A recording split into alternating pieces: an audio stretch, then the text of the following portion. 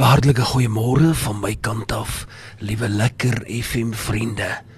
Dit is 'n voorreg om aan die voete van die Here saam met ons luisteraars te wees. Dis 'n lieflike Woensdagoggend en dankie dat jy ons gekies het. Ek wil vir jou vra, daar in daardie stowwerige laai van jou, daar in die kas, waar jy baie min kom, daar binne is daar 'n Bybel wat jy van kindsbeen af saam met jou dra, wat nog altyd saam met elke trek na 'n nuwe huis of 'n nuwe tuiste saamgetrek het, maar dalk die laaste paar maande, paar weke, dalk jare baie meer stof opgegaar het as wat dit gelees was. Ek wil jou baie graag vanmôre inspireer om die woord van die Here saam te lees. Laat ons vanmôre dit saam oordink.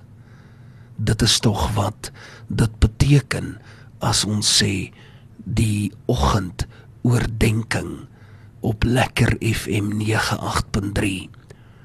Kom ons vat die woord en kom ons lees die woord saam.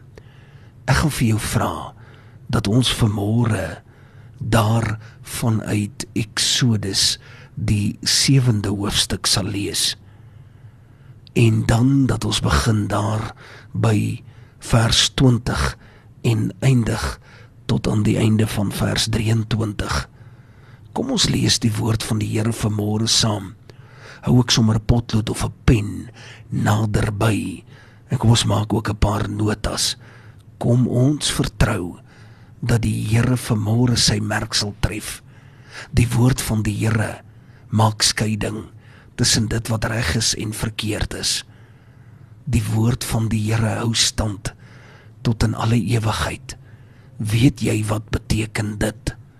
Dit beteken doeteenvoudig, baie maklik en elementêr, dat alles wat jy met jou blote oog, met jou naakte oog nou raak sien, dit sal vergaan.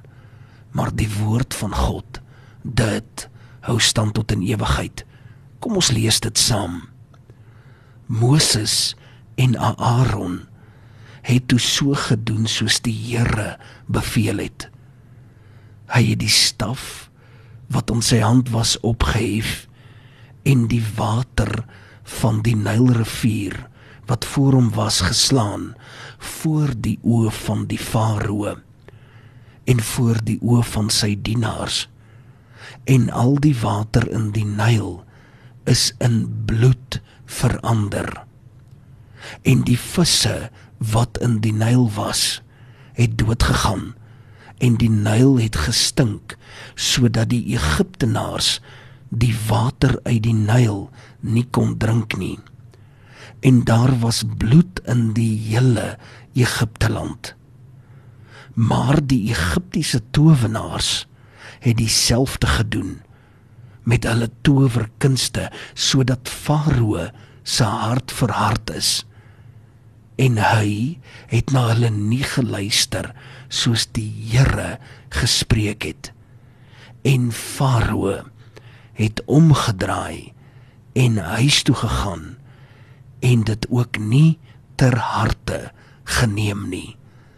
Tot sover die woord van die Here. Kom ons sit net so, dan sluit ons die oë, dan bid ons saam. Hemelse Vader, dit was heerlik in U teenwoordigheid. By die lees van die woord is ons harte verkook. Die woord van God dra hierdie krag, en daarvoor sê ons vir U dankie. Dankie dat ons kan aansit en kan luister na U gesproke woord. In Jesus naam. Amen en amen. Lekker FM vriende, wanneer ek hierdie skrifgedeelte met verwysing, die eerste plaag, die plaag van die water wat in bloed verander lees, dan besef ek net weer hoe ons in ons lewe baie maal in ons moderne lewe sien hoe die lewe uiteenspeel. Baie maal as ek so uit die Ou Testament uitlees en hoe die Here met die volk nog al die jare werk, dan besef ek niks het verander in ons moderne lewe nie. Ons moderne lewe het soveel tekens, dinge is presies dieselfde. Ja, uit die aard van die saak lewe ons nie meer in daardie dispensasie, in daardie oeroue situasie nie. Uit die aard van die saak, ons lewe in 'n moderne wêreld. Ek en jy is gekies om te leef in 'n tyd soos hierdie. Maar die beginsels, die woord wat geskrewe staan, in beginsel bly presies dieselfde. Die voorbeelde kan deurgetrek word na my en jou praktiese lewe soos ons vandag hier lewe. En toe ek hierdeur lees en so 'n bekende skrifgedeelte, so 'n bekende gedagte. Ons almal weet die eerste plaag was die plaag waar die water in bloed verander het. En dit is mos nou maar net wat dit is. Maar by die lees daarvan, toe tref 'n gedagte my, en ek glo, jy sal vanmôre geseënd wees deur die aanhoor daarvan. Het jy al baie maal gesien hoe die vyand en hoe die goddeloosheid sake wat heilig en God geïnspireer is, sommer net kan afwater? Ek het dit al baie beleef. Ek beleef het tans in die kerkwêreld en oralste waar die woord van die Here verkondig word, sien ek hoe die krag van die beloftes en die waarskuwings van die Here afgewater word. Jy sien dit gebeur letterlik op 'n daaglikse basis. Ons lewe in 'n tydsbedeling waar sonde al hoe mooier rooi rokkies aangetrek word voor. Ons sien dat daar baie strooisuiker oor sonde gestrooi word. Ons sien dat dit, ek wil amper sê, genormaliseer word. Dit wat 'n paar jaar gelede 'n totale taboe was, word deesdae sommer net aanvaar voor die voet, asof dit niks is nie. En dan kry 'n mens baie kommer. En dan moet ons as gelowiges mekaar versterk en mekaar herinner daaraan dat ons die beloftes nie mag afwater nie, dat ons die woord van God nie mag afwater nie. Want die Here is gister en vandag en tot in alle ewigheid presies dieselfde God. Hy is ons hemelse Vader en die metode waarop ons die evangelie verkondig verander dalk en pas dalk aan, maar die suiwer boodskap van die evangelie bly die suiwer boodskap van die evangelie. Daarom moet ons altyd dit wat die Here sê ter harte neem en nie toelaat dat die vyand kom, want ons weet daar is 'n sielsvyand. En die sielsvyand moet dit nooit reg kry om sake te kom ek wil amper sê verarm, om dit te kom afwater. Ek gebruik altyd die maklike voorbeeld en veral die kinders verstaan dit baie mooi. Hierdie voorbeeld van 'n lekker glasie yskoue Ouros koeldrank. Tradisionele, lekker oudtydse Ouros, tot hierdie dag toe baie lekker. Nou Ouros is baie lekker en heerlik om te drink as dit reg aangemaak word volgens die verwysings. As daar die regte hoeveelheid water bygegooi word in 'n glas.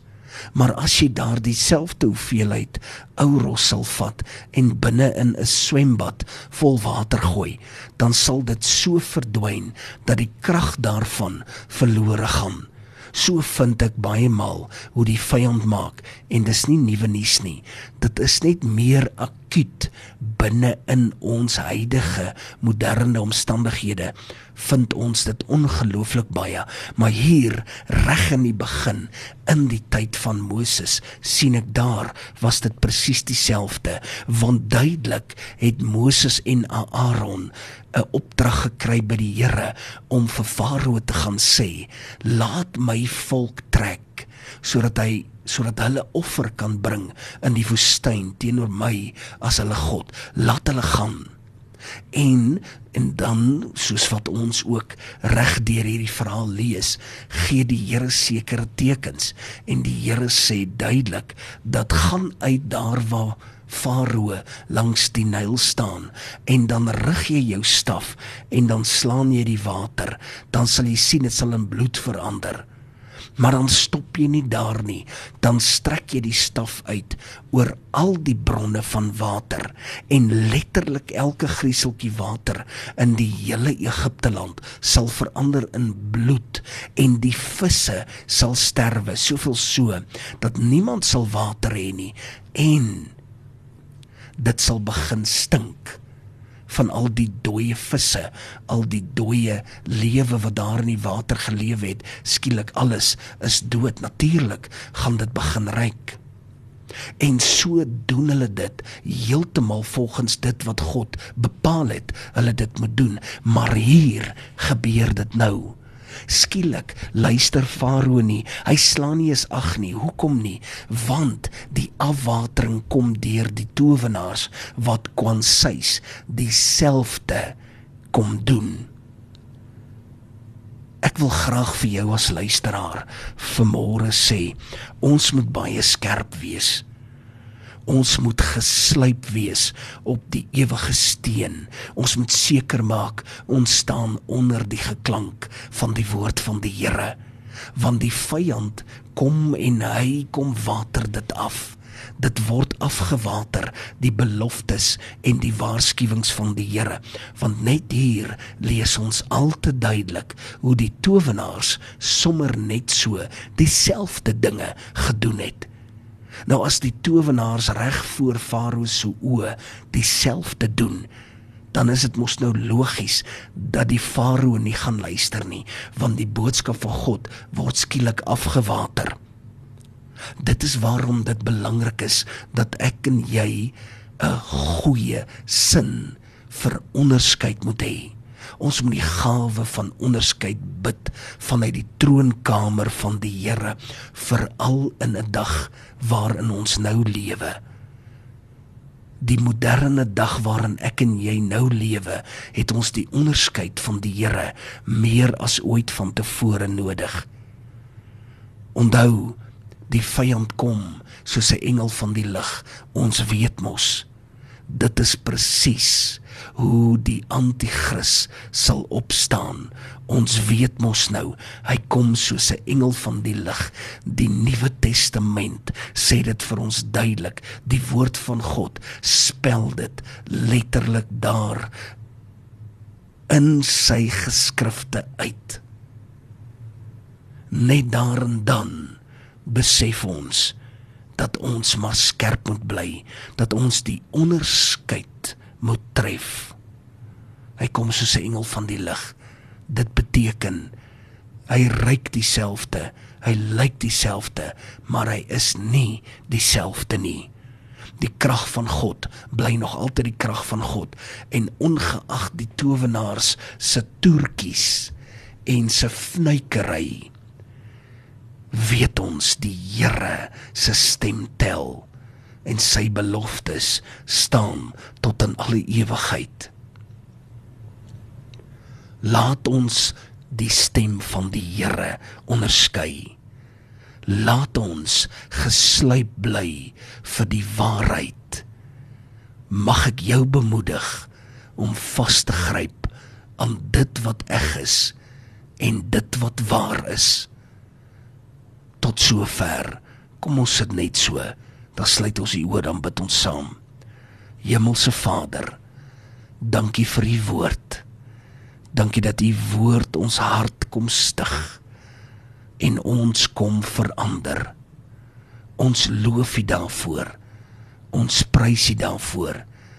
En dit alles bid ons in die naam van Jesus Christus alleen. Amen en amen.